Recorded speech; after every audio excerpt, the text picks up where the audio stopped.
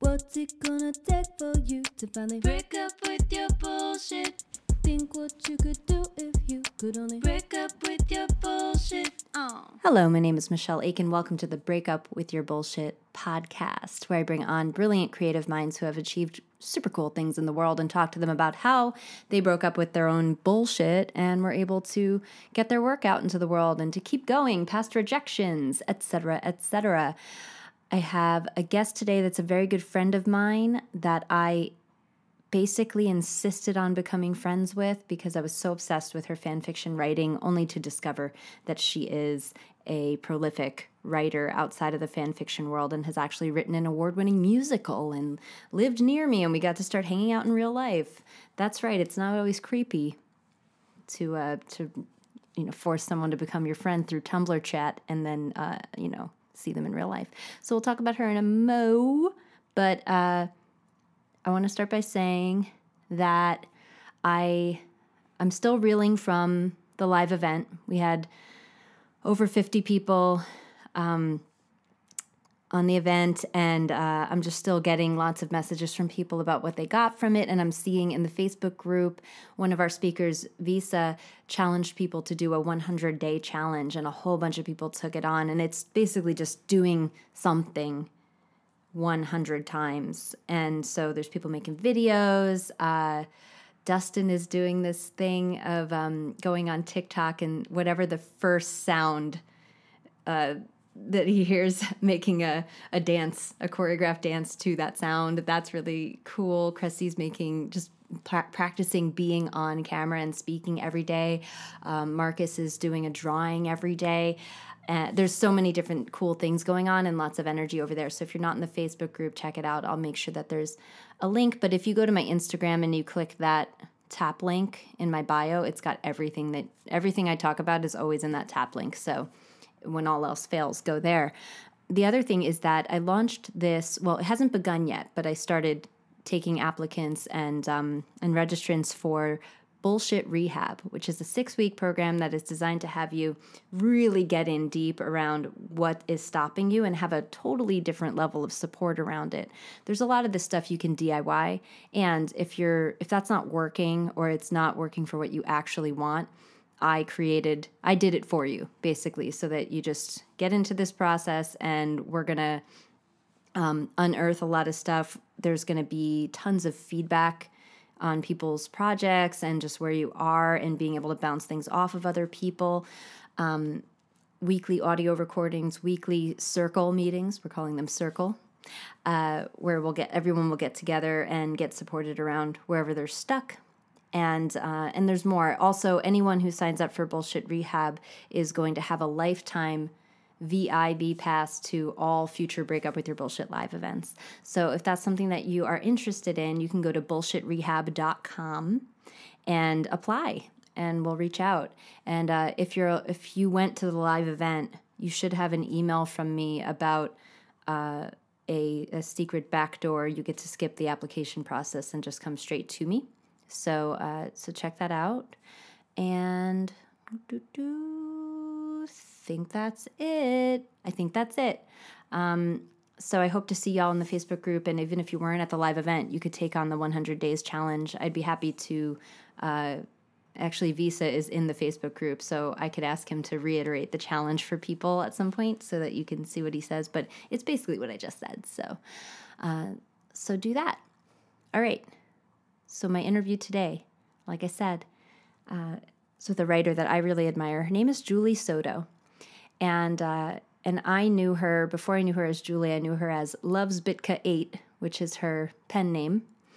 She is beloved by many people in the fan fiction world. There's a whole Facebook group just to be a fan of her. And there's people all over the world reading her stories, translating her stories into their language so that people who only speak their language can enjoy them. I recall that in the height of a few of her recent stories, people were asking, what time will the new chapter be posted? And it's like 8:00 p.m. Eastern, and for them that's 4 a.m. And so they're setting an alarm so they can wake up at 4 a.m. and read the chapter the second that it comes out. So there's that kind of like mania, basically, and I'm one of those people, but I'm on the East Coast, so Thankfully, I was still usually awake when these things happen, but I have woken up many a Monday morning to the notification in my inbox and just stopped everything I was doing for an hour to read one of her fics. So it defies that whole I don't have time thing, because you just get so wrapped up in her writing that you can't possibly put it down. And I'd say this in the interview, but truly, I don't think I would have started writing if it wasn't for Julie and her fics. Because once I started reading hers, and I felt like it was the genre I wanted to write in, the romantic comedy, and I could see it as a movie, that's what really inspired me to start writing myself. So I owe her a lot, and she's got a really cool story other than the fan fiction stuff. And we talk about that for the whole first half of this. And there's a lot of her story that I didn't even know, even though we've been friends for a while. So it was super interesting for me. And you'll be able to tell, because I'm mostly saying, wow, the whole time. But if you've ever wondered what it takes to put up a musical, you're going to find out. So it's pretty interesting and inspiring. So without further ado, here's my interview with Julie Soto. So I always wear a shirt that in some way relates to whoever I have, if I can think of something. And I almost didn't think of this shirt. You've seen this, right? I think so. You might have worn it like at that bar that one time. Oh, yes, at that bar that one time. For those who are not watching on YouTube, it says, "Ask me about my ship." And I will say, I don't wear this out anywhere, Julie, because I don't want random strangers saying, "Oh, what's your ship?" or "What does that mean?" Because then I got to lift my shirt up and show them that it's Hermione Granger and Draco Malfoy. 100%. I don't want to show that to a person that I'm standing in front of at a store. The internet's fine. The internet's great, but heaven forbid someone face to face with us knows anything. Exactly. And that's the nature of fan fiction. Hey, nice segue. Okay, so thanks for being here, first of all. Hello. Thank you for having me. Truly my pleasure. I've been looking forward to this. So I always start out with, how do we know each other? Mm-hmm. You tell it, honey. Well, Michelle is really good at getting what she wants. I like this already. I'm glad I asked you. That's one thing that I will always say about Michelle, is she will get what she wants. And I flatter myself by saying she wanted to be my friend. So she basically, I write fan fiction for Harry Potter and Draco and Hermione specifically. And she read it and reached out to me on Tumblr. And the fun thing, if I may make myself sound as arrogant as possible, is that I get a lot of people reaching out to me on Tumblr and on different platforms. And, you know, I wouldn't call it generic responses at all, but like very much like, "I'm so glad you enjoyed it. Thank you so much for reaching out." And Michelle had such nice, lovely things to say, but continued to chat with me in ways that were not, "I am your biggest fan." And I wouldn't say to dehumanize fan people, but like she was very human with me. And we were chatting and I had no idea who she was. I never watched Grace and Michelle. And I don't know what it was that you were specifically trying to show me. Maybe you do, but I think you were trying to either maybe show me something on YouTube or... Well, I did a video with Grace where I mentioned you. That's probably what it was. Yeah. So you mentioned me and you just said, "Hey, I mentioned you in this video just in case you wanted to watch it." And suddenly I was like, millions of subscribers. And again, not to diminish fans and people who reach out, but I was like, Michelle's a person. I use that social clout. Yeah, no, she did. And I was, and like our conversation shifted from there. Like we started talking as creators together. We started miniature collaborations. Oh yeah. Yeah. Oh man, you know that one fic that we wrote. Now this is magical, y'all, because It's magic. I might have had it on a vision board of sorts. I don't really make vision boards, but I make them in my head to co-author something with you and also with Senlin Yu, who is another of the big Dramione writers with huge followings. And then I just sort of forced it to happen one day. Bye. No, but it was barely that. Like, I feel like Sin kicked us off. Like, we started co-writing a fic on Tumblr. Like, we would just post like 200 words underneath each other, and then until it was done. Yeah. And like, I think it might, because you thought that it might be Senlin Yu's birthday, or she thought that it might be your birthday. The funny thing was, I thought it was her birthday. Oh, okay. But my birthday was actually the next day. So by the time we had finished it, it was my birthday. It was very odd. And it was never Sen's birthday. No, it was her fan fiction anniversary or something. Yeah. And so she puts that on her like Facebook profile as her birthday. Right. Yeah. All right. I guess it's Senlin Yu's birthday. Since it's not actually true. Her name. Cool. That fic is actually really good. And I've gone back, I've gotten comments on it. I've seen comments recently on it. And every time that one of those comes in, I'm like, oh yeah. Our silly crack fic that we live wrote. There's nothing like live writing a fic. Yeah. I don't do it often. Yeah. But we should do it more, because how fun. Yeah.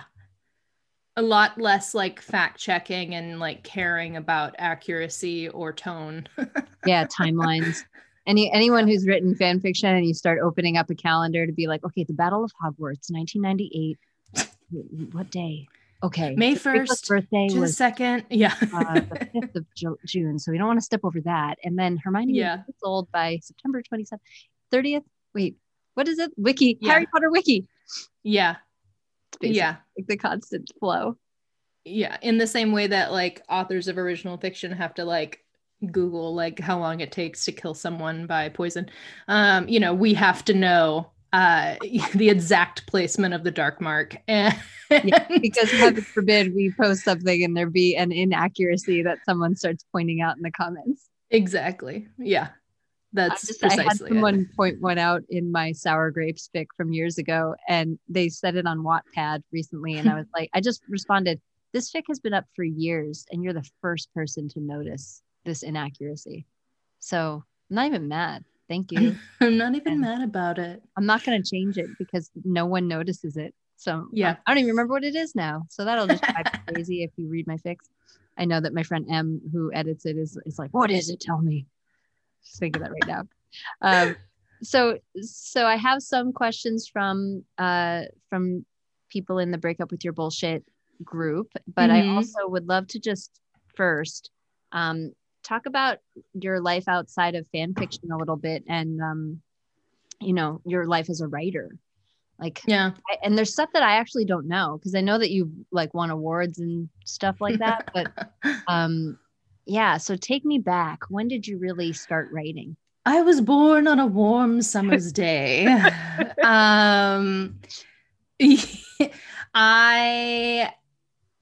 I've always wanted to write, but I was always an actress first.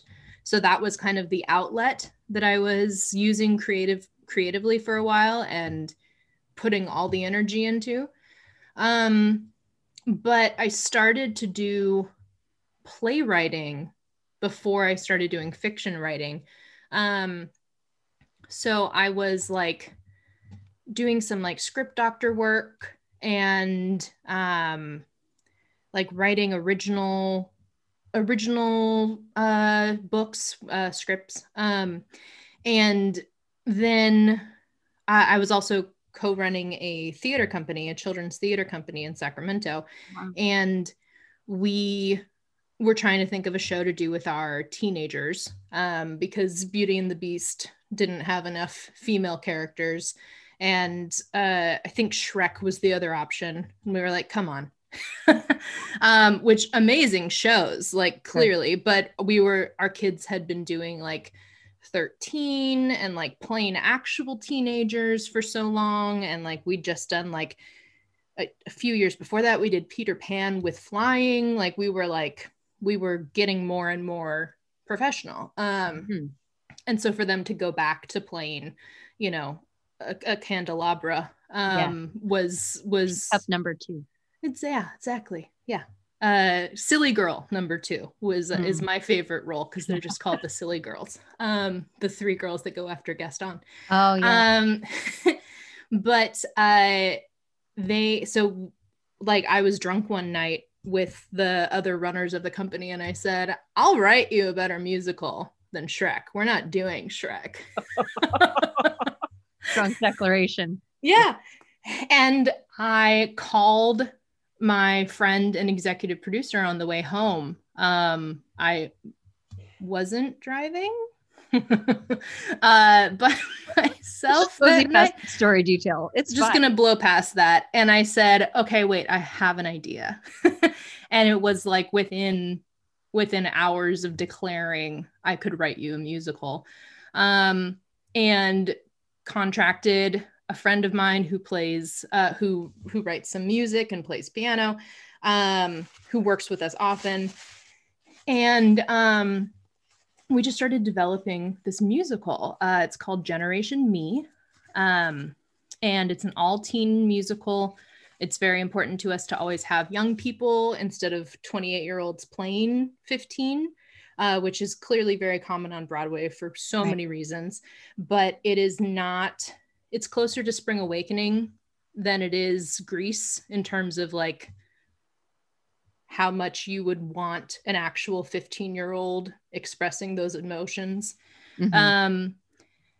And we had like a 21 person cast when we started. And I named every single character. All of them had backstory. All of them had issues. No one will be Silly Girl. Everyone will. No one will be Silly Girl number 2. I refuse. And so we created this plot. We created the score. We did all of the work in like 4 months and put it up. And at the end of it, we knew we had something good. And just kept working it. We've gone through like 3 different casts. We've like gone through 7 to 24 different versions of the script. So basically we took it to Hollywood for the Hollywood Fringe Festival and New York for the New York Fringe Festival. Got a lot of good reception, got just a lot of great experiences having like not just like the kids' high school friends and their parents come to see the show, but to get feedback from strangers and people who come in off the street, and other like festival people, because that's a good thing about the festival culture in theater is that like I'm putting my show up at this festival and hoping strangers come in. Let me see what's happening next door. Right. And so we had like a lot of good feedback and praise. And one of my favorite stories that I love to tell is that we started like looking into what the New York Musical Festival was. And that is NYMF. They try to tell you not to pronounce it nymph, but that's what we all do. Impossible. Yeah, exactly. They like tried to rebrand like 4 years ago. And I was like, I can't. It's nymph. We're all nymphos. Yeah. So we basically, you know, I heard about this festival. It was very elite. Had like, do you know Altar Boys? You would love Altar Boys. It's like I know Altar Boys.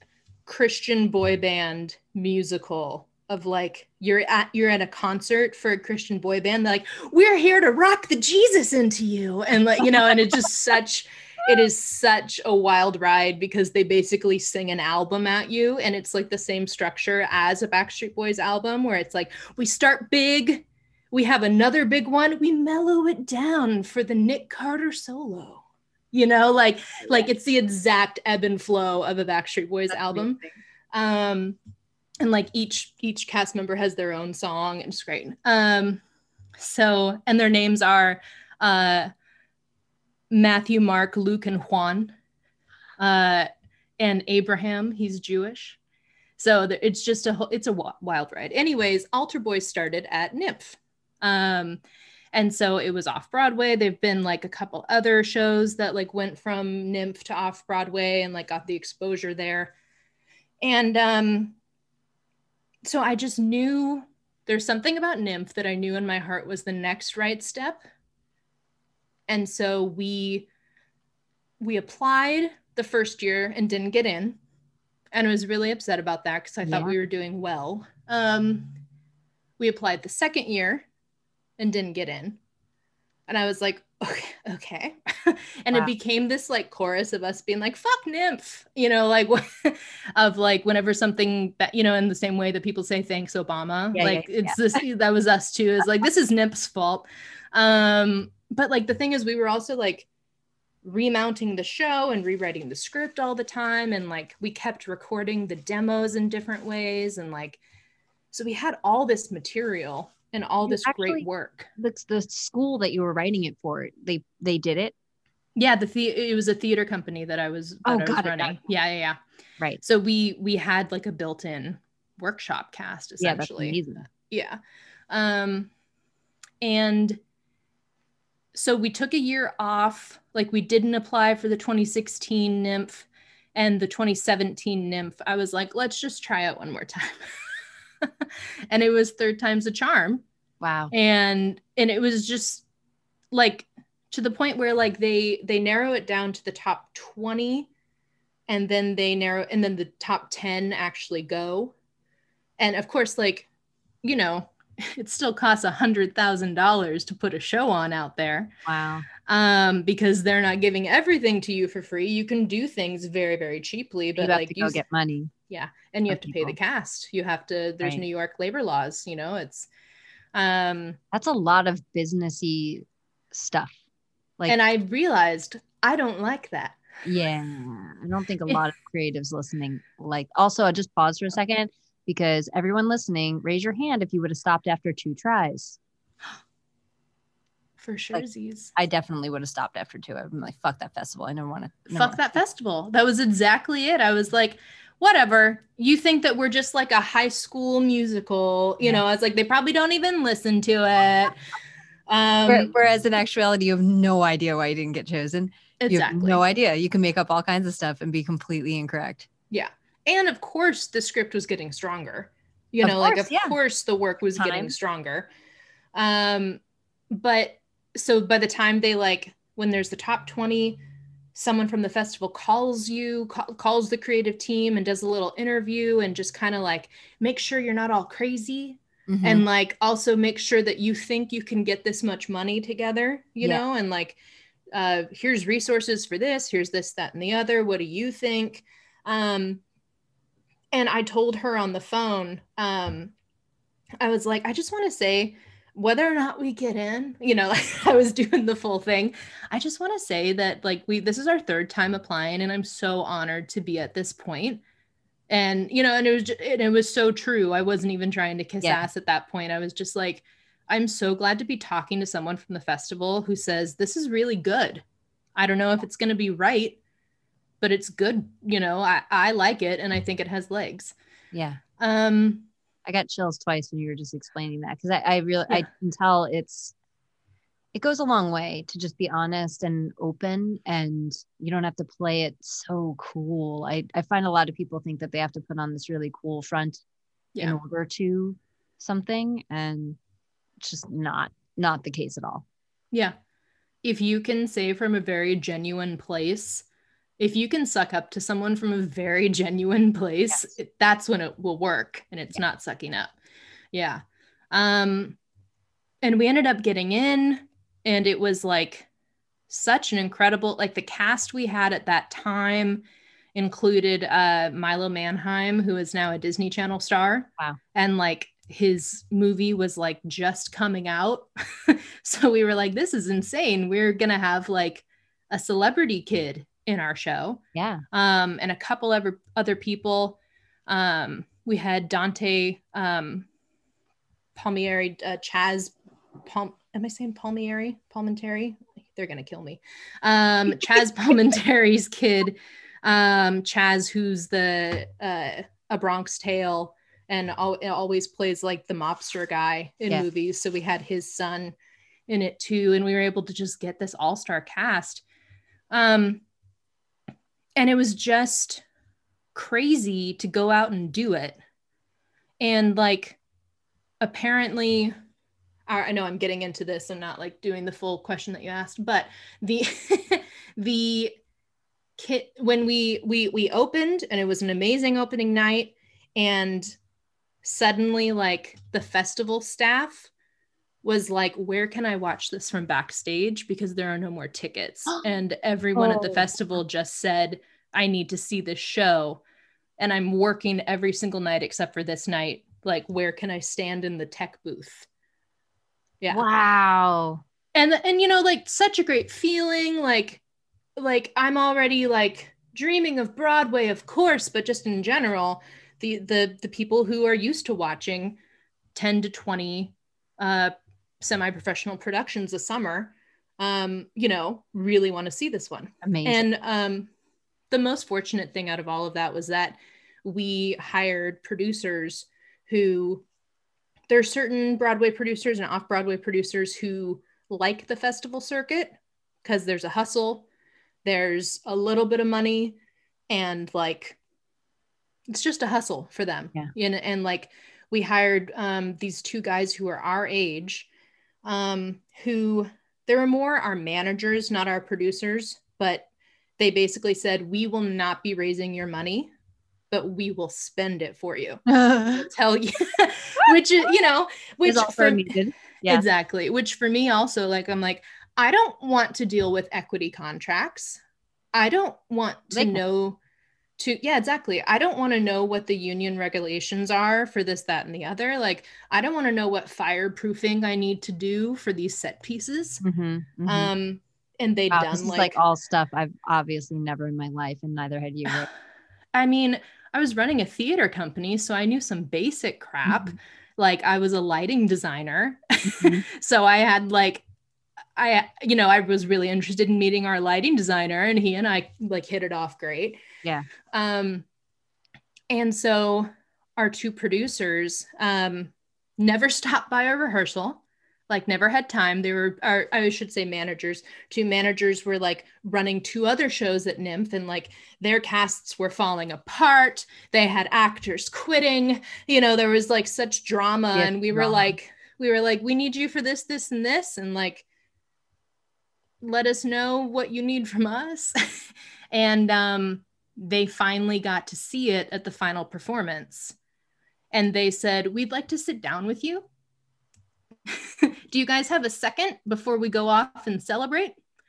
And the three of us, my composer, I did book and lyrics, mm-hmm. and then our director, who also contributed a lot to the story and development, we sat down with the two of them, and they were like, this show has legs.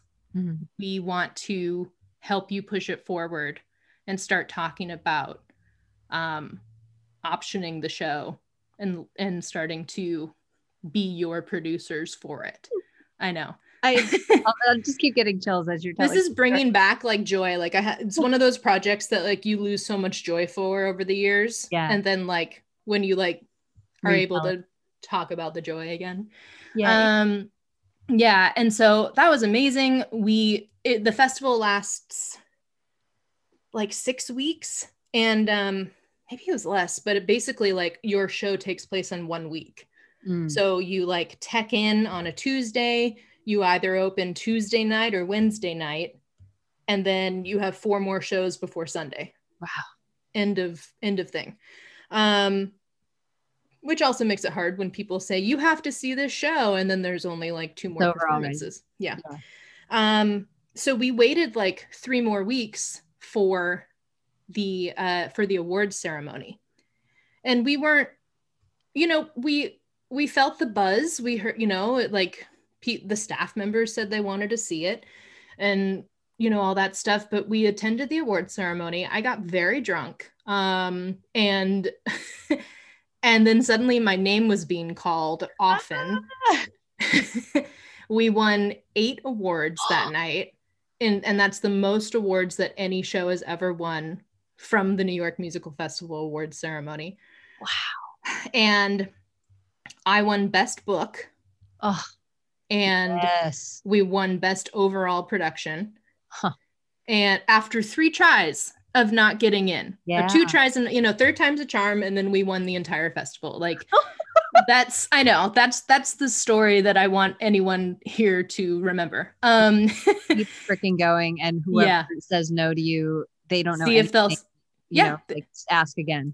Ask again. Maybe they'll say yes next year. Yeah. As long as that's like okay, like don't like badger people. Yeah. Which is another thing I'm learning now that I'm looking at publishing. Oh, really? Don't badger people. Like, in what sense? Like, there are the do's and don'ts of any little industry. Like don't be that person. Don't pick up the phone to call, people anymore. You just the little do's and don'ts you're not supposed to you're supposed to follow. And with publishing, it's like everyone is 4 months behind. If it's been 4 weeks, don't waste your time and theirs by sending a nudge. Yeah. Don't like nudge them for information. Like, you're just annoying. Everyone's doing it. Yeah. Yeah. And that's fine. There's also just the fear of like, what I have to offer you is already in your hands, and if I remind you that I'm annoying, then that could be put in the trash. That you read it. Yeah. Exactly. So essentially we won the festival. It was amazing. We started talking more with the producers. We like officially signed with them. We've done a couple more workshops, and now COVID. So we were just kind of gearing up to one more production. But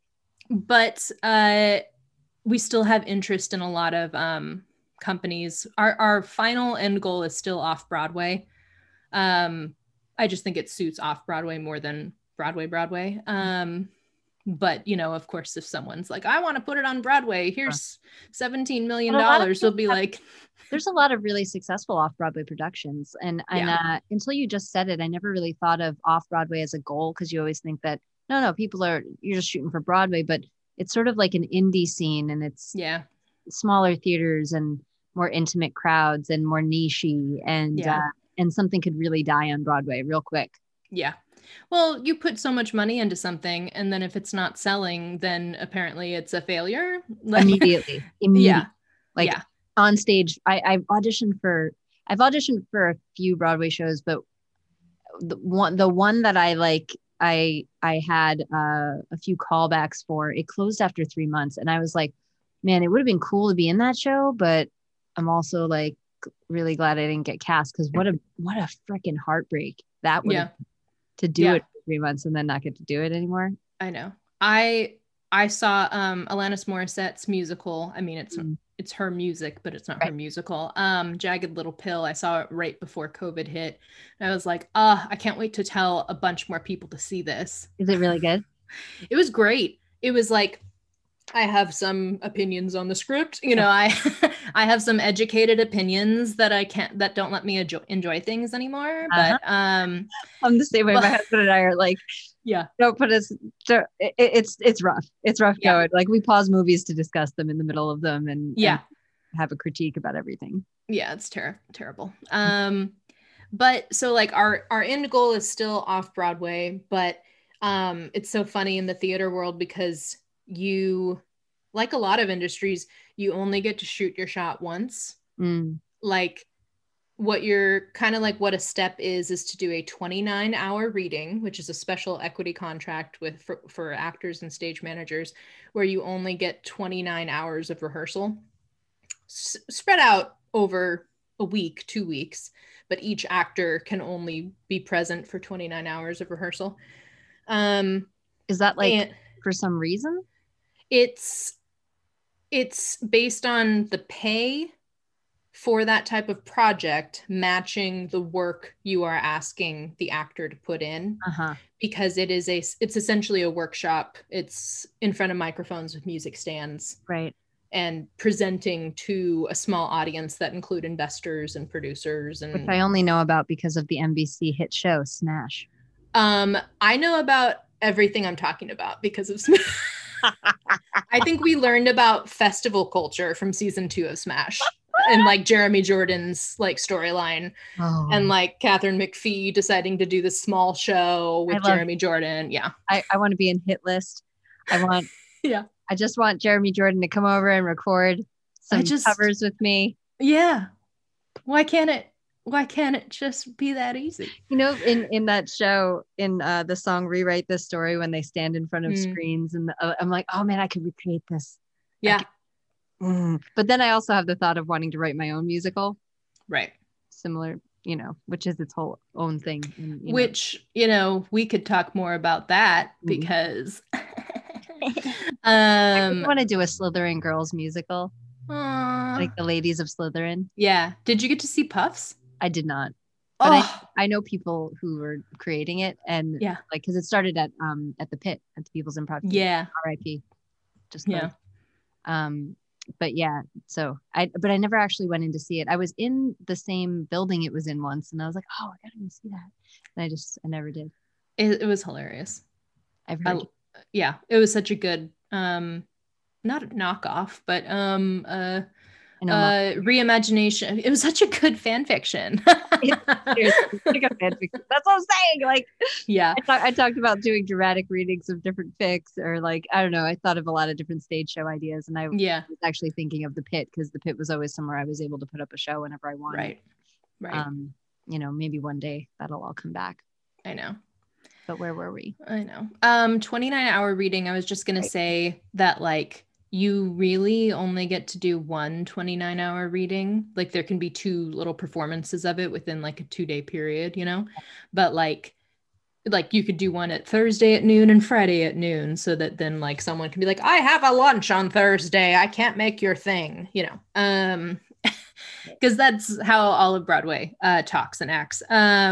But you know, if you put it up, it should be as close to perfect as you want it to be, as it can be, because you're not going to get those same people to come back a year later and say, we've made some adjustments, you know, like, it costs so much money.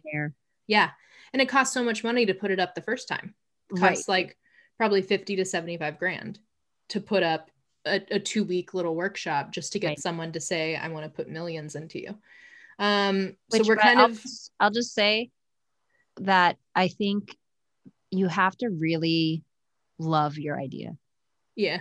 You know, and it sounds like you really did. And it really, even if, you know, it started from some drunk passion, but from a very genuine place. And then when all of these hurdles come, it's not, well, I guess I can't. It's okay. How do we figure this out? And I think a lot of creatives are like, well, I don't know the business end, so I can't. And it's like, no. Idea first, passion first. Yeah. Then you figure it out. Networking. Yeah. Get the people in your corner. Yeah. So with Generation Me, we're basically at the stage before 29-hour. We're like, let's do one more work the kinks out thing. So like 2 Novembers ago, November 2019, we did like a living room read. Like, we rewrote the show with a dramaturg and like helped condense things. Like, we cut some characters, we got things really tight. And like, no one even attended. It was just the producers coming in to be like, I like what you've done. But it was for us, and we didn't hire anyone to read it. And we kind of all like got on the same page with like, yes, we should put this on its feet somewhere. And so there's a children's theater company in Texas that like is interested. And as soon as they can put teenagers on a stage again, yeah, they want to move forward with it. Well, I will be there. Yeah, I will, because you're gonna drive down. I'll drive from Colorado. I'll probably get on a plane, honestly, but I'll be real close. But I would come even if I was still living in Jersey. Any excuse to go to Texas, but any excuse to go see your show. I So that's the journey of Generation Me, but during this time I started, I've read fan fiction since I was a teenager, so like 5 years ago, and I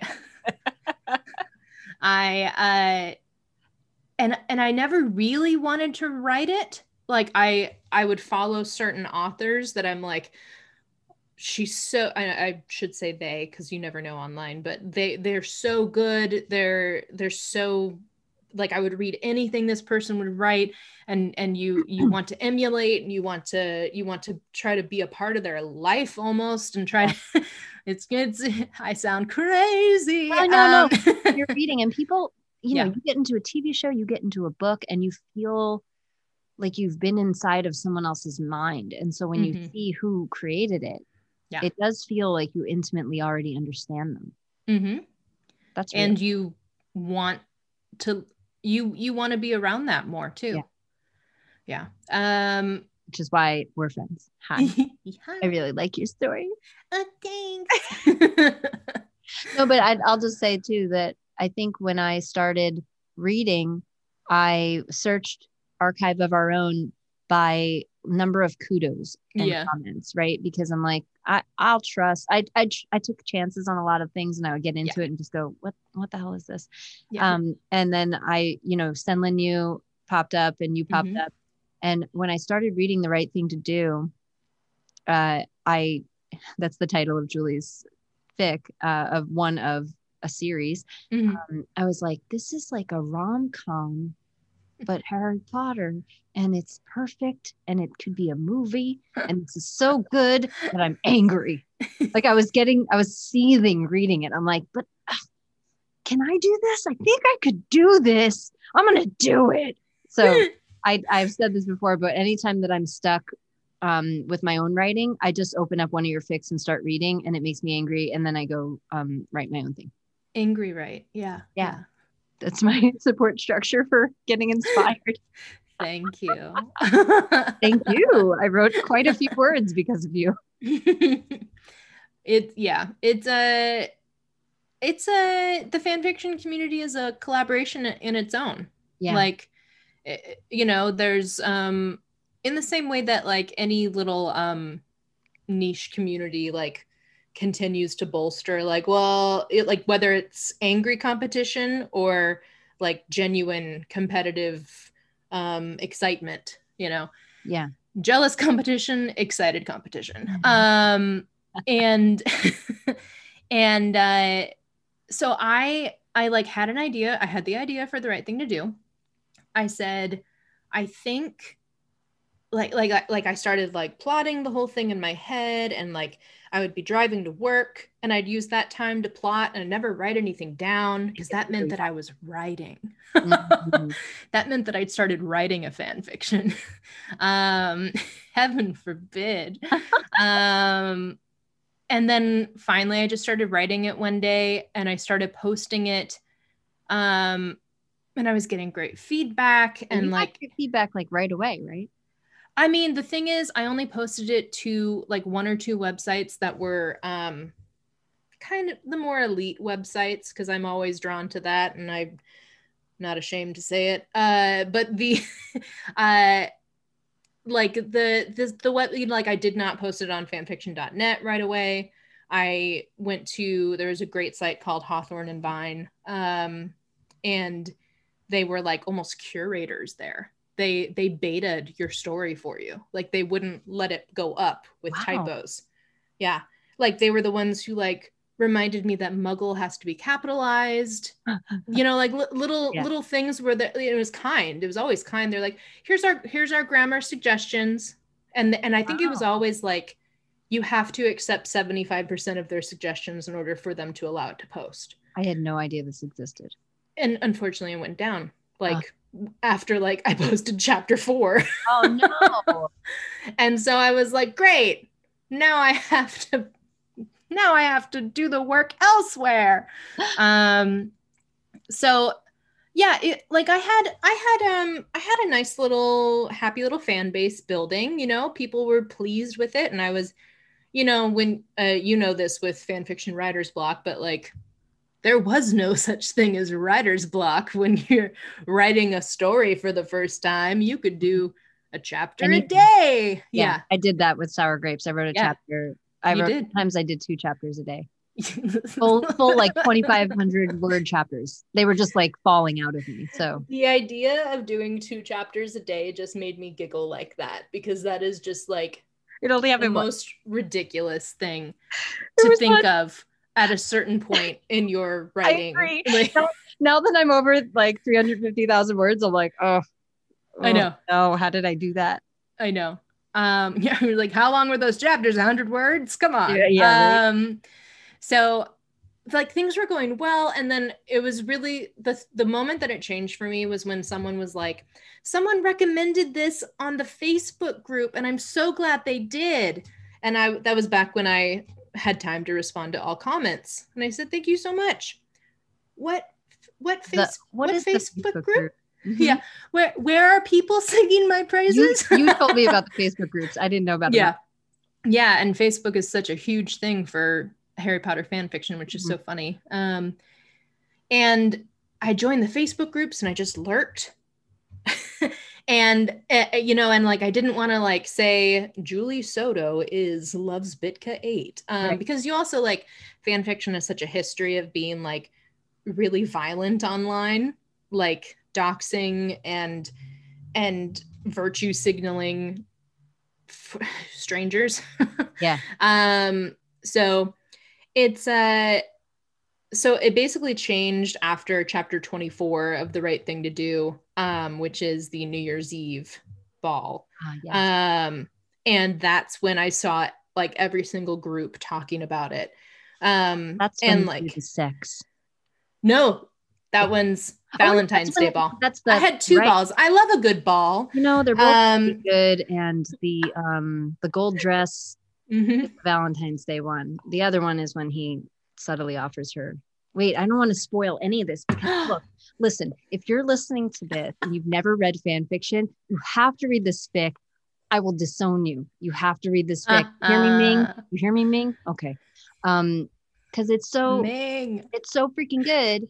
And actually, can we pause here? I would love for you to give like a general synopsis of like the concept of the story.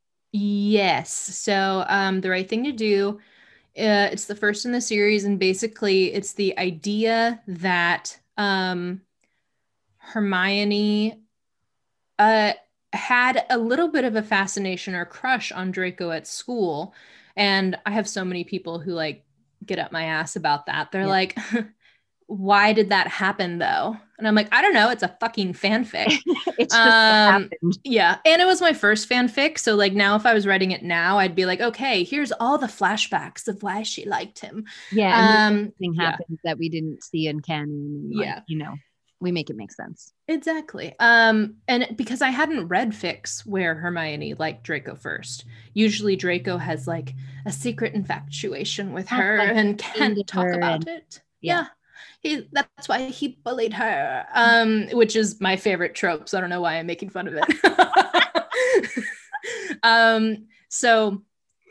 So that's what I started with. And the idea that Draco has been in Azkaban for a year following the Battle of Hogwarts, and that his trial date has finally been set, and Hermione thinks it's the right thing to do to speak at his trial and convince Harry to do the same and say that, he refused to identify us when they brought us to Malfoy Manor.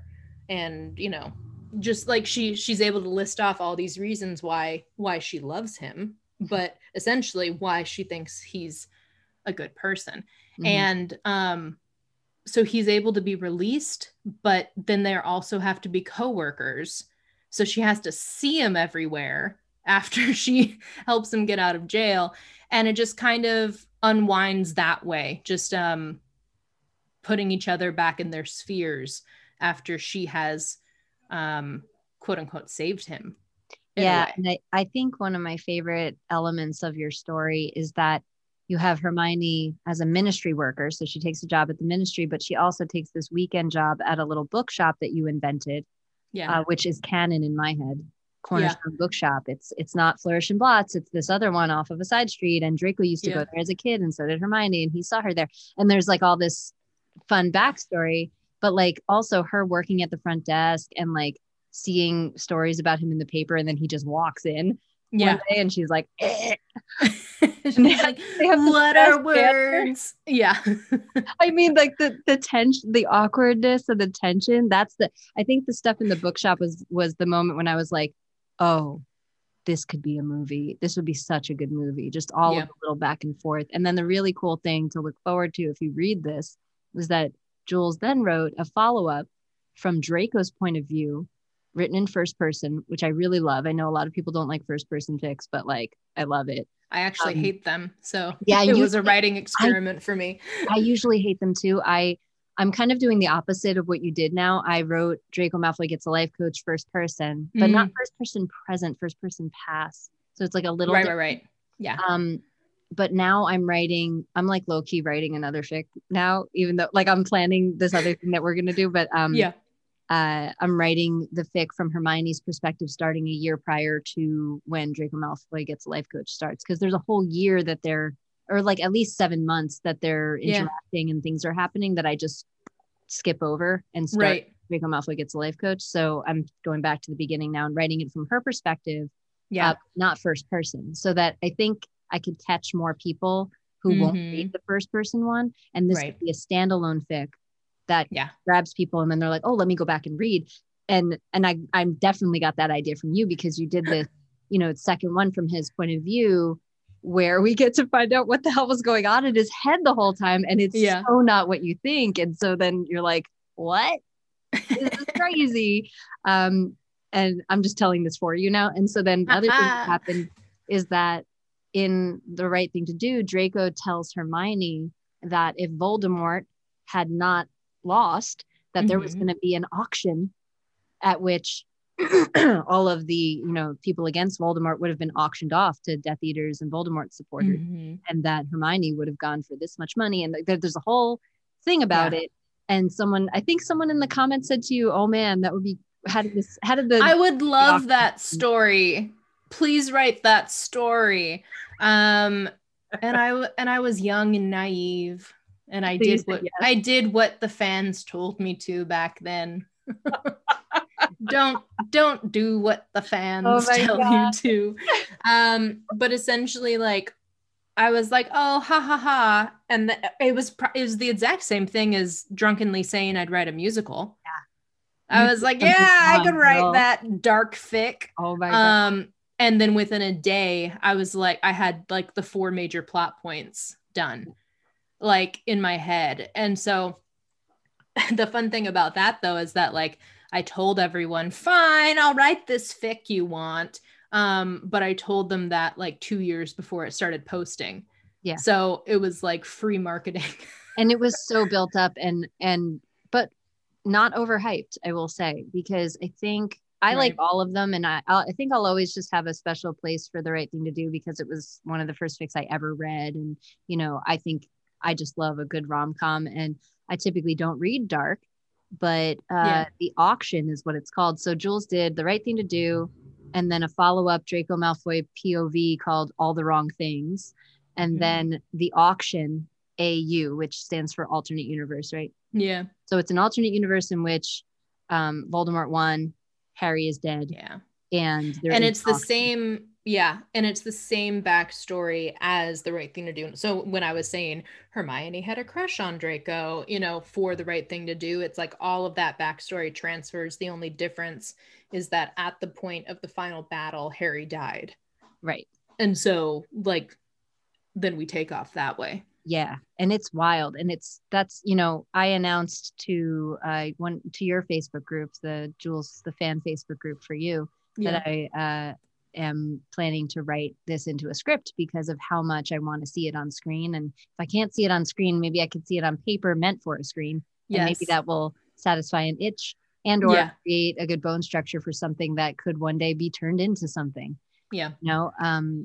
I love that moment when you reached out to me, by the way. You were like, hey, I have an idea for a project. And I couldn't wrap my head around it. So I needed you to clarify that you didn't want to make a movie.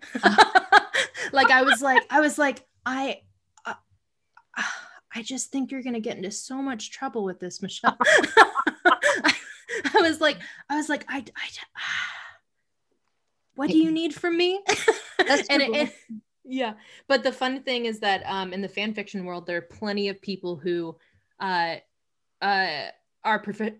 from a different country, speak and write in a different language, and they read English fan fictions.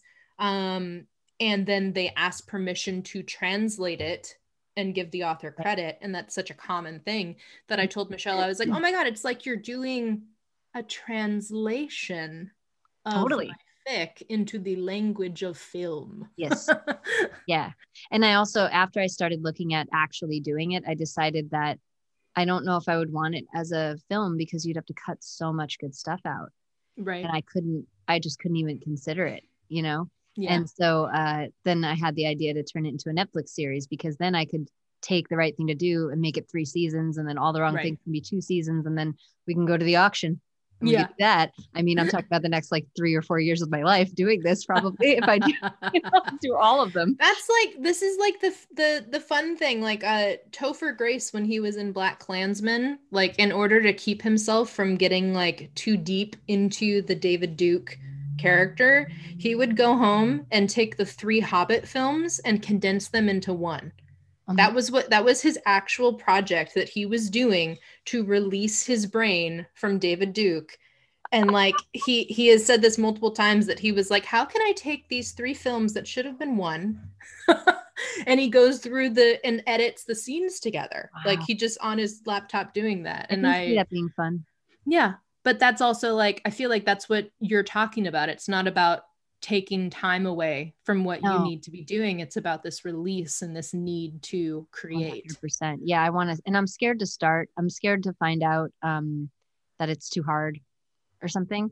And Michelle, is that your bullshit? Yeah. Talking? But the nice thing is that M is still reading through. So until she's done, we can't really start because we want to be on the same page.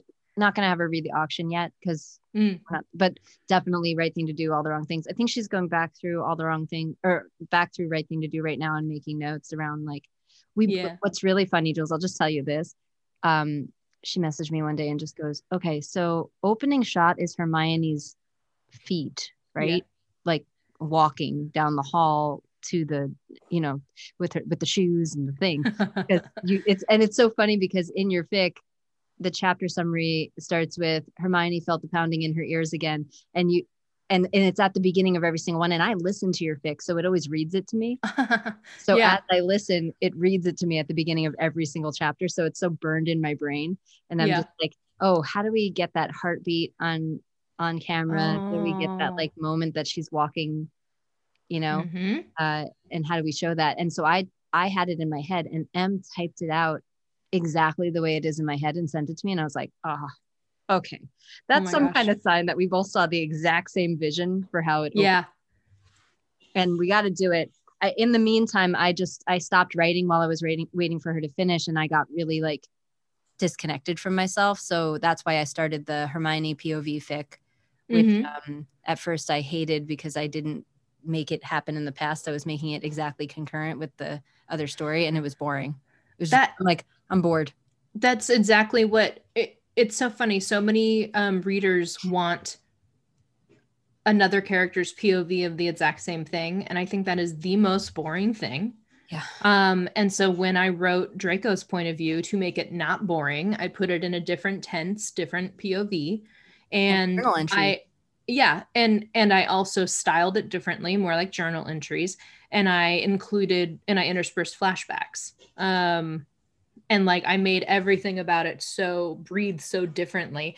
But I have to say, like, it is such a pain in the ass to rewrite dialogue from, and like you just copy paste and change the pronouns, change the I to this, like you start to do it that way. And then you have to actually rewrite everything around the dialogue. And it's just beautifully. It's just slog. I'm sure.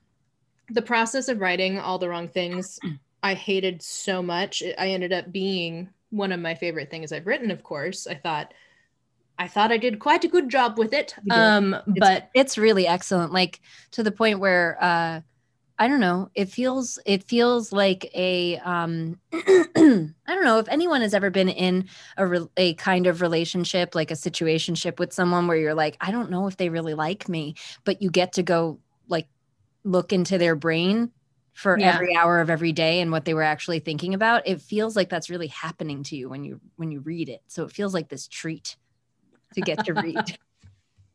Yeah. Pretty good. And you managed to keep it extremely interesting, not just with the flashbacks, but also just his inner dialogue being so angsty and so gross because he's a boy, a horny little teenage boy, so horny and gross. I love that. That was great. Someone once asked me one time, they said, how do you write teenage boys so well? And I wish I remembered exactly what I said, but I basically gave the Jack Nicholson answer from the movie where he's the author. Like, how do you write women so well? It's like, I take away common sense. Like, what is that? Wait. What is that? That's not Something's Gotta Give, is it? No. It's the one where he has OCD and he like burns his hands with soap. Is it that one? Okay, that one is. Yeah. I think of a man, and then I take away all reason and logic. It's pretty much yeah. And then he like disappears in the elevator, and she's like, as good as it gets. Is it okay? Yeah, that's what it's called. Yeah, it's Ming was googling. But I basically I was like, someone asked like, it's so funny how you know when to include dialogue and when to summarize it. And I was like, it's because boys don't listen when you talk. So if I'm in first person of his mind, he's not going to pick up all the dialogue. And it's just great to play with that. Totally. What's it like having so many people reading your shit?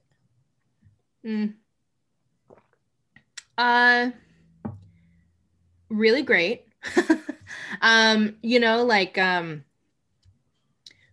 It was, and I say this with as much gratitude as I can muster. But on the climb upward, there's always going to be like that plateau where the amount of engagement is not the quantity is not worth the quality anymore. And in terms of like the amount of platforms I have to engage on, and it's almost like when people go viral or actors make it big and suddenly they can't go outside anymore. Yeah. Like I think it becomes that where like I can't go on Twitter because I have notifications to respond to. Yeah. And like it gets to that, and like you always want the actors and the people to be grateful. You want the actors to come out the stage door, damn it, because I bought a ticket. And that's what I told my friend. She's in theater with me. I was talking to her last month and I was like, do you remember how we used to go to the stage door and we used to be so offended when actors like took the secret alley and like, like, it's like, why can't they just like come out and wave or like what's 30 minutes, But like 30 minutes after their 3-hour performance of Les Mis. That they do every single night. Yeah. And like they have to get up to go to the gym in the morning or else they won't stay fit for Les Mis, and it's like the training you do, the work you do, the art you create, and then the interaction at the end. And something's got to give. Nice. And then you're like, maybe this is as good as it gets. Maybe this is as good as it gets. It's a Jack Nicholson day. So it's a mixed bag of that. Like I get like hello from Brazil sometimes, and that's insane, knowing that there are people so far away who are even just learning English by reading fan fiction. Totally. And you know, and it's amazing to be reaching this many people, because that's, I think, what you always want to do as an artist, is like, if I can get out of a pocket and get into a much larger pocket, that's the driving goal. Yeah. A lot of the time. And it just goes back and forth on the good things and the stressful things. Yeah. Yeah. And thankfully I get my fair share of trolls and negative comments and people who give constructive criticism. It's so fun to receive constructive criticism on a fic that has been completed for 2 years. Yeah. And is very popular. Because the problem with that is, yes, they're a minority voice. That doesn't mean there's less of them. It just means they're the first person to step forward and say, I have a contrary opinion. But constructive criticism on a fic that's finished, what do you want me to do with? Yeah. I'm not Let me go do editing. Yeah. Like, there are certain, of course I've learned things, like so many people. I don't know why Hermione was in love with Draco, but of course for me, I'm just like, do you know why you're in love with Draco? Yeah. You're reading this shit. The majority of us identify as women who are in love with Draco Malfoy. Like, can you just explain it to yourself real quick so I don't have to? Once upon a time, daddy issues were invented. Yeah. Once upon a time, Nick Carter made you believe that blonde men were the end of the world. And Stefan Sawa for me. Oh my God. The fact that I know exactly who that is. Yes. That I'm talking about Now and Then, and I'm talking about him running in a towel and pausing it to see if you could see his wiener. Yeah. Good times. Yeah. Good times. And of course now I'm more attracted to Adam Driver than I am to blonde men, but like it's just. Well, and you write Raylo also. Yeah. So so it's just so funny. So yeah, that's like the comments that come in that are negative. I get nasty comments, of course, but I actually don't get that much get as much as other, like I know Sen gets so much hate. Sen wrote a very controversial and dark fic, and she was brave. Yes. She was brave to take a step that way. And so a lot of people come back and fight her on it. Yeah. So I don't get nearly as much hate as other authors in the fandom, but I also think I continue to cultivate like gratitude culture. Yeah. Like I try to respond to everything. Anything that's not a direct comment on the fic, which is great. Like on fanfiction websites, you can leave reviews and comments. Yeah. And then like you can go through and reply to them. And that's the only place I don't interact with people. Yeah. I think that's fine. I don't know. You have to have your boundaries and your limits, and like, yeah. Man, and yeah, Manacled sends. I mean, I really love All You Want, but yeah, right. Manacled is the first dark thing I ever read, and I would have to like take breaks because I would have anxiety attacks reading it. Yeah. Which is how I understood trigger warnings after that. I was like, oh, I get it. Yeah. I'm still gonna read it. Like exactly. I see the trigger warning. Hey, I've been warned. Yeah. I'm gonna do this to myself right now, but I can't even watch like Walking Dead without having a panic attack. So I'm very sensitive, but I got through Manacled. I got through it. Yeah. And it was good. And that could also be a movie. But while we're still on this topic, because I want to like touch on your novel, your original. Yeah. Let's see. M, my editor. Hi, Em. What was the longest hiatus you took from a fic? And do you usually write the whole thing out first and post it on a schedule, or do you write and then post later? And which method do you prefer more? I have never written it fully and then posted, which is now the boundary I've set for myself. That's great. Yeah. Of new works, because I have 2 works in progress, 2 or 3 works in progress that are kind of like update as I go, like when the muse strikes. But they've good and birthright and all right as well. The little drabble post that'll never be complete. Like I'll continue writing little like drabble it up, happily ever after, you know.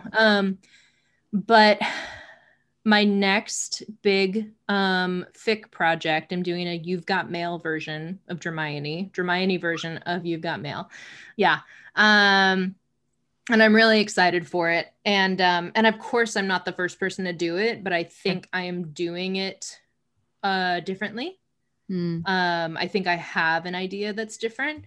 And of course that wouldn't stop me if someone else had done it. I would probably reach out to them and read, you know, I would probably not make it weird that like a big fandom name is doing the exact same thing as you. But I am doing it differently. So, but I've told Mar, my beta, that I'm going to have it completely written and completely betaed before we post. And then it's just going to be, nice. Doesn't that sound fucking wonderful? That's so nice. I'm not there yet. I will be one day. I still like the idea of, well, no, I don't know. This Hermione POV is not going up as I'm doing it. So maybe this is my first one that I did a one shot that I fully wrote over the course of a whole month. And it was like 10,000 words and then put it up. It's stressful. It's actually like, it's weirdly more pressure. Yeah. Me. Yeah. Because at least if you're throwing it up there and getting weekly feedback, you could always like, I don't know. It's sort of like I did the paper the day it was due or something versus here's something I worked on for a really long time. That's true. Energy. No, that's true. It's very, I mean, for me, I have, like I was saying, I have so many different platforms that people can find me on. And I say that like they're stalking me, but so many different platforms to interact on, and every single one of them become, when is the next update for this? So I cannot escape. Yeah, that's a lot of, I mean, I get like one comment like that and it throws me off. I can't imagine getting the number that you get.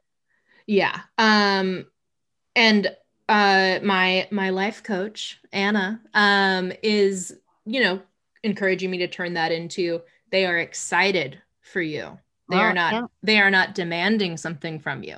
Also sometimes it sounds very demanding. Exactly. But also turn that shit off if you don't like it. Yeah. You know, so it's that balance of like, I love seeing things in my inbox, but if it's the wrong thing, then I go, meh. Yeah, totally. Then if it doesn't help your creative process, exactly, then get rid of it. Okay. So that was, and then this is Sarah, another boop from the Facebook group, said, what does she think of fanfics as a form of literature, and will it ever be taken seriously? That's so tough. I actually there's a high school senior that just reached out to me for her capstone project, doing it on fan fiction, and like asked that exact same question. Like, I'm trying to argue that it's a form of literary medium, you know. And I think I think the main problem is that it's you know, there's a lot of women's gaze and written by women for women in fan fiction. So society will always tell us that it is bad and lesser. And rom-coms will always be fluffy and unnecessary, where World War I movies can be made 4 times a year. Right. So comes down to that, but also I think it's tough. I think I would argue that fan fiction is its own literary medium. And just like how, like, I don't read Stephen King novels, I don't read horror, I don't watch horror, I'm not interested in it because I scared. But there's an entire culture and society that love it and read it and contribute to it. Yeah. And that's what fan fiction has. Yeah. Right now. So I would argue that it does exist. It just it can't exist for profit. Yeah. So it rides an interesting line of, does that mean it's not literature, and like it is because it exists. And there's plenty of people. I mean, Olivia Blake comes to mind, who has a bunch of novels and also is extraordinarily prolific. I'm reading one of her fics. I mean, there's so many to choose from, and they're all so fucking well written. Like, I get real mad. I get real mad reading her stuff. But if you want to get madder, my friend Kat has a podcast that Olivia and little Kimura appeared on together about collaboration. You told me this already, and I listened. Yeah. And she talks about her process, and you're like, no, go lay down and take a nap like me. No, stop writing. Right? To be like, whoops, 10,000 extra words in this chapter. Yeah. And I was like, stop it. It's not fluff either. It's like, it's really good. Like, it's ballsy.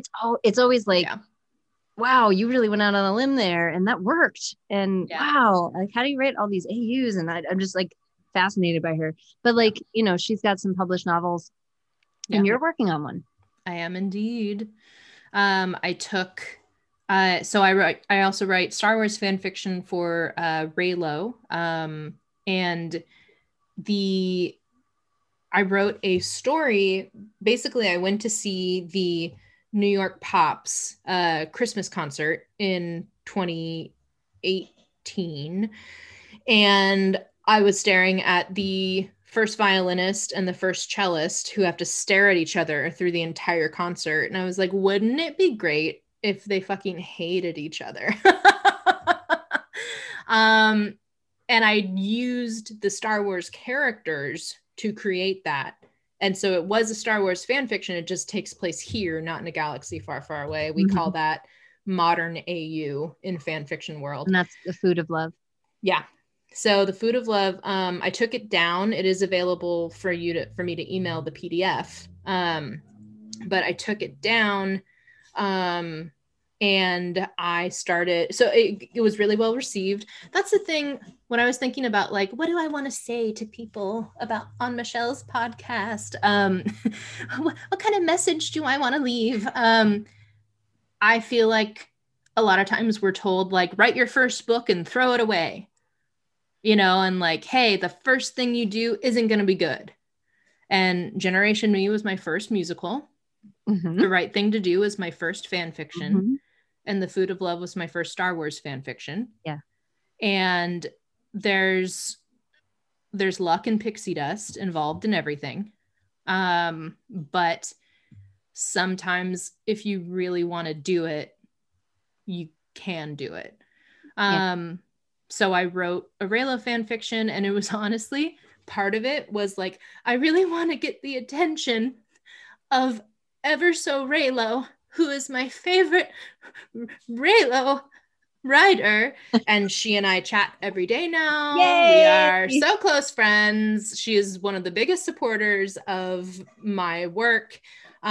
She finally read the auction because she doesn't like Hermione, but she read it and she was like, now she like screams at me about pumpkin soup and just things like that. So that was like, and going to sleep in boxers and or trunks and socks. Trunks and socks. Like, sleeping with socks on, it's a whole like randomly throwing in a scene where Draco gets up and has socks on, and then everyone freaked out. I did. It was rough. I like didn't think about the fact that like people think it's weird to sleep in socks, because I do sometimes.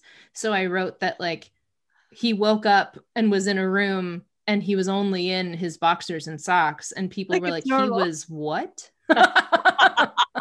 And I was like, I'm sorry, did you not notice like the poisoning going on, or like the first time she's seen him shirtless? So, like, no. My favorite thing was that someone in the Facebook group's husband read the fic and live posted all of his reactions, and he gets to that part, he goes, socks to bed, and I was like, oh my god, you have no idea what you just did, just writing, like everyone's reading this, and you have no idea the controversy that started over the socks. But there's a whole pro sock community that supports me and my decisions. I support So anyways, I wrote The Food of Love. It was, it was one of the first fics I've written that was actually the length of a novel, because usually I write fics that are 2 or 3 times the length of a novel. So I always kind of knew, I was like, I could transfer this. Like, that would require taking it down, making it no longer available to people. That would require so much work. And it wasn't until I started working with a life coach that, started moving towards that direction, and like, people will support you and tell the readers where the story's going, and maybe some of them will buy it.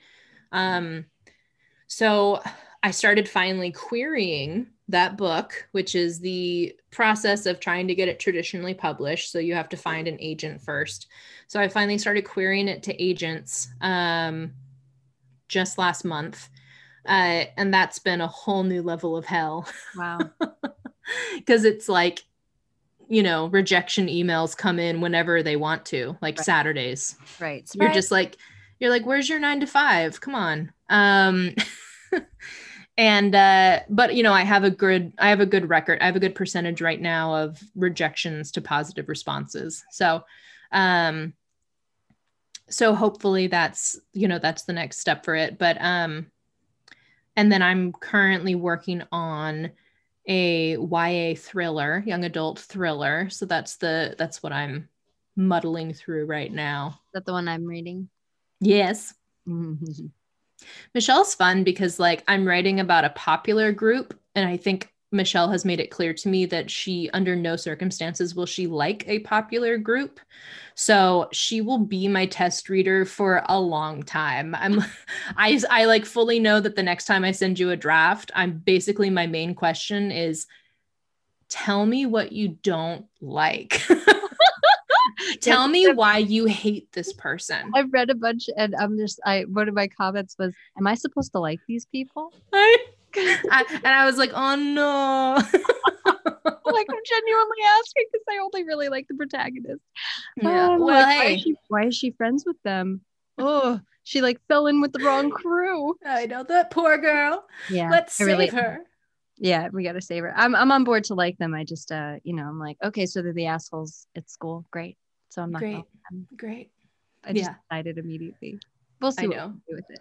I'm totally gonna like, I've been meaning to talk to you. I like want to know. I'm like, okay, what popular characters have you liked in the past? Have you ever liked Blair Waldorf? Have you ever liked Nate Archibald? Have you ever liked Regina George? Like which people have you grown to love? Like tell me where your brain is at, so I know what to expect from you. Interesting. As a reader. You'll talk more about that. Yeah. But it's so great because like, I'm playing with like the popular clique, and it dismantling and evaporating and and that type of thing, but you still have to like them. Yeah. And Michelle doesn't. And I'm like, this is such good feedback. Because I would like you to like them. I think when I was writing my feedback, I'm like, what's the most important thing I can say to her? Yeah. Okay, I'll say it. Yeah. Like, what are you asking me? You're not asking me because you want me to be like, great job. I know. Well, in Break Up With Your Bullshit Live, which was an exciting and excellent event that I attended last weekend. Yes. We talked about feedback, and you had such amazing things to say about baby feedback and teenage feedback. And I wrote it all down. Good. And I was like, this is exactly like, I send things to people way too early, and certain people I know for a fact I'm sending it to them because I want a pat on the back. Yeah. And other people I want like red ink. Yeah.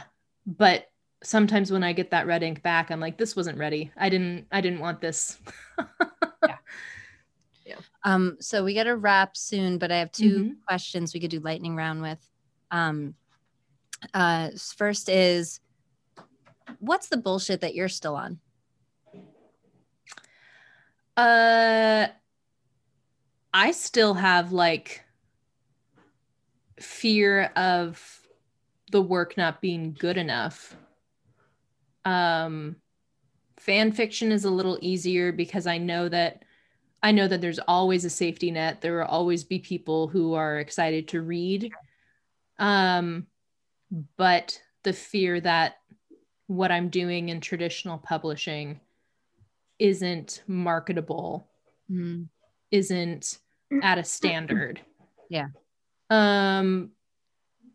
So that's hard to kind of like, well, and then that goes into like, I don't really want to write today, you know, and then that how that affects productivity is the bullshit that I get on in terms of like I can't figure out how to phrase this to make it good, and then I stare at it instead of like, let's write the next chapter. Yeah, just keep going. Yeah. Thanks for that. Yeah. And then for anyone listening to this who's on their bullshit, what advice would you just slap in their face?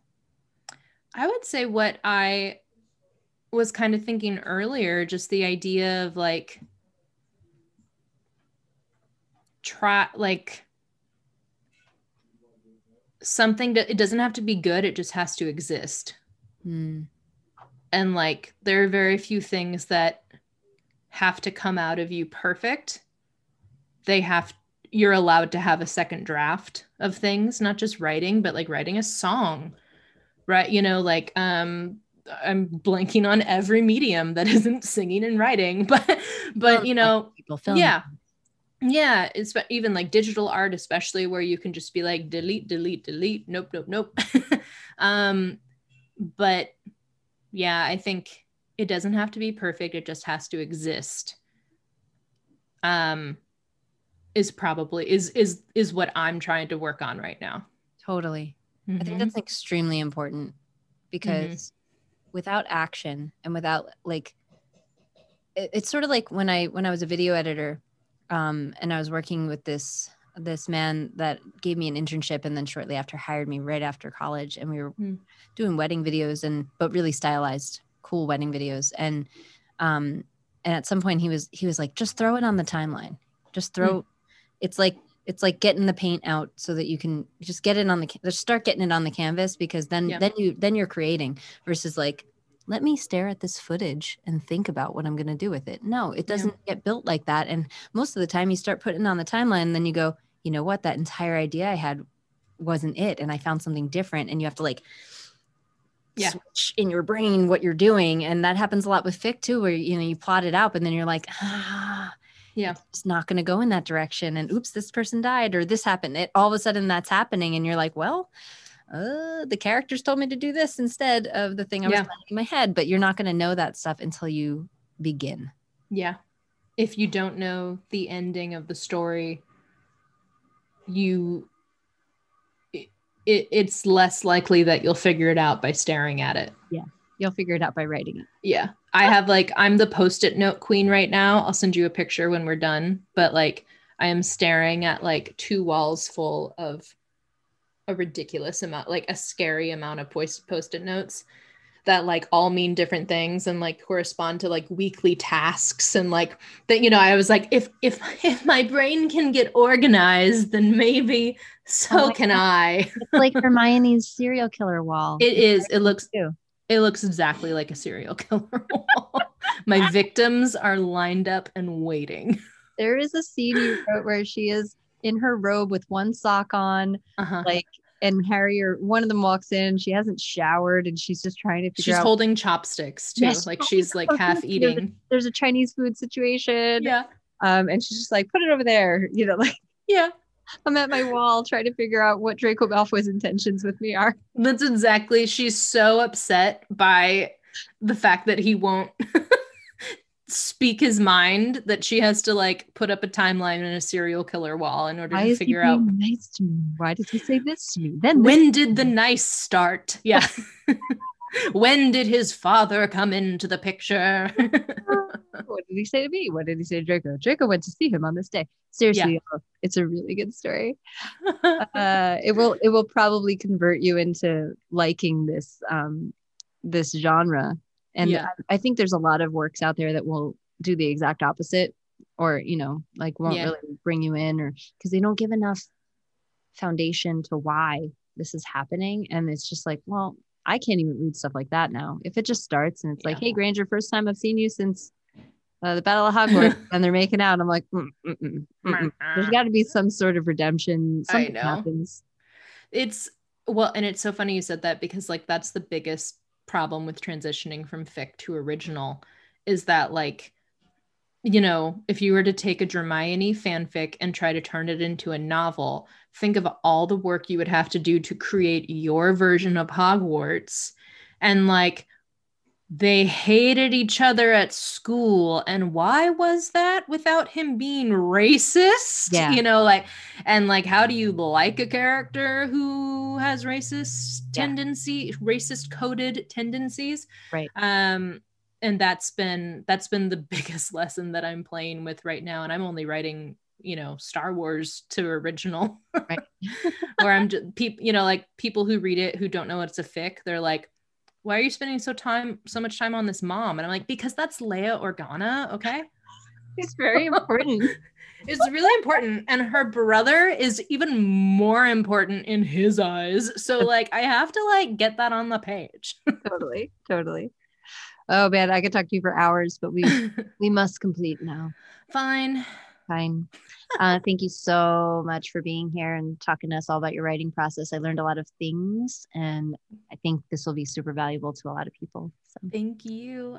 I was honored to be thought of as someone who had broken up with her bullshit. Girl, you got 8 awards and you got thousands of people watching your shit. Yeah. Something's there. Yeah. There's something there. Yeah. I think you got something, kid. I think you're going to be a star. Thank you, Michelle. Thank you, Ming.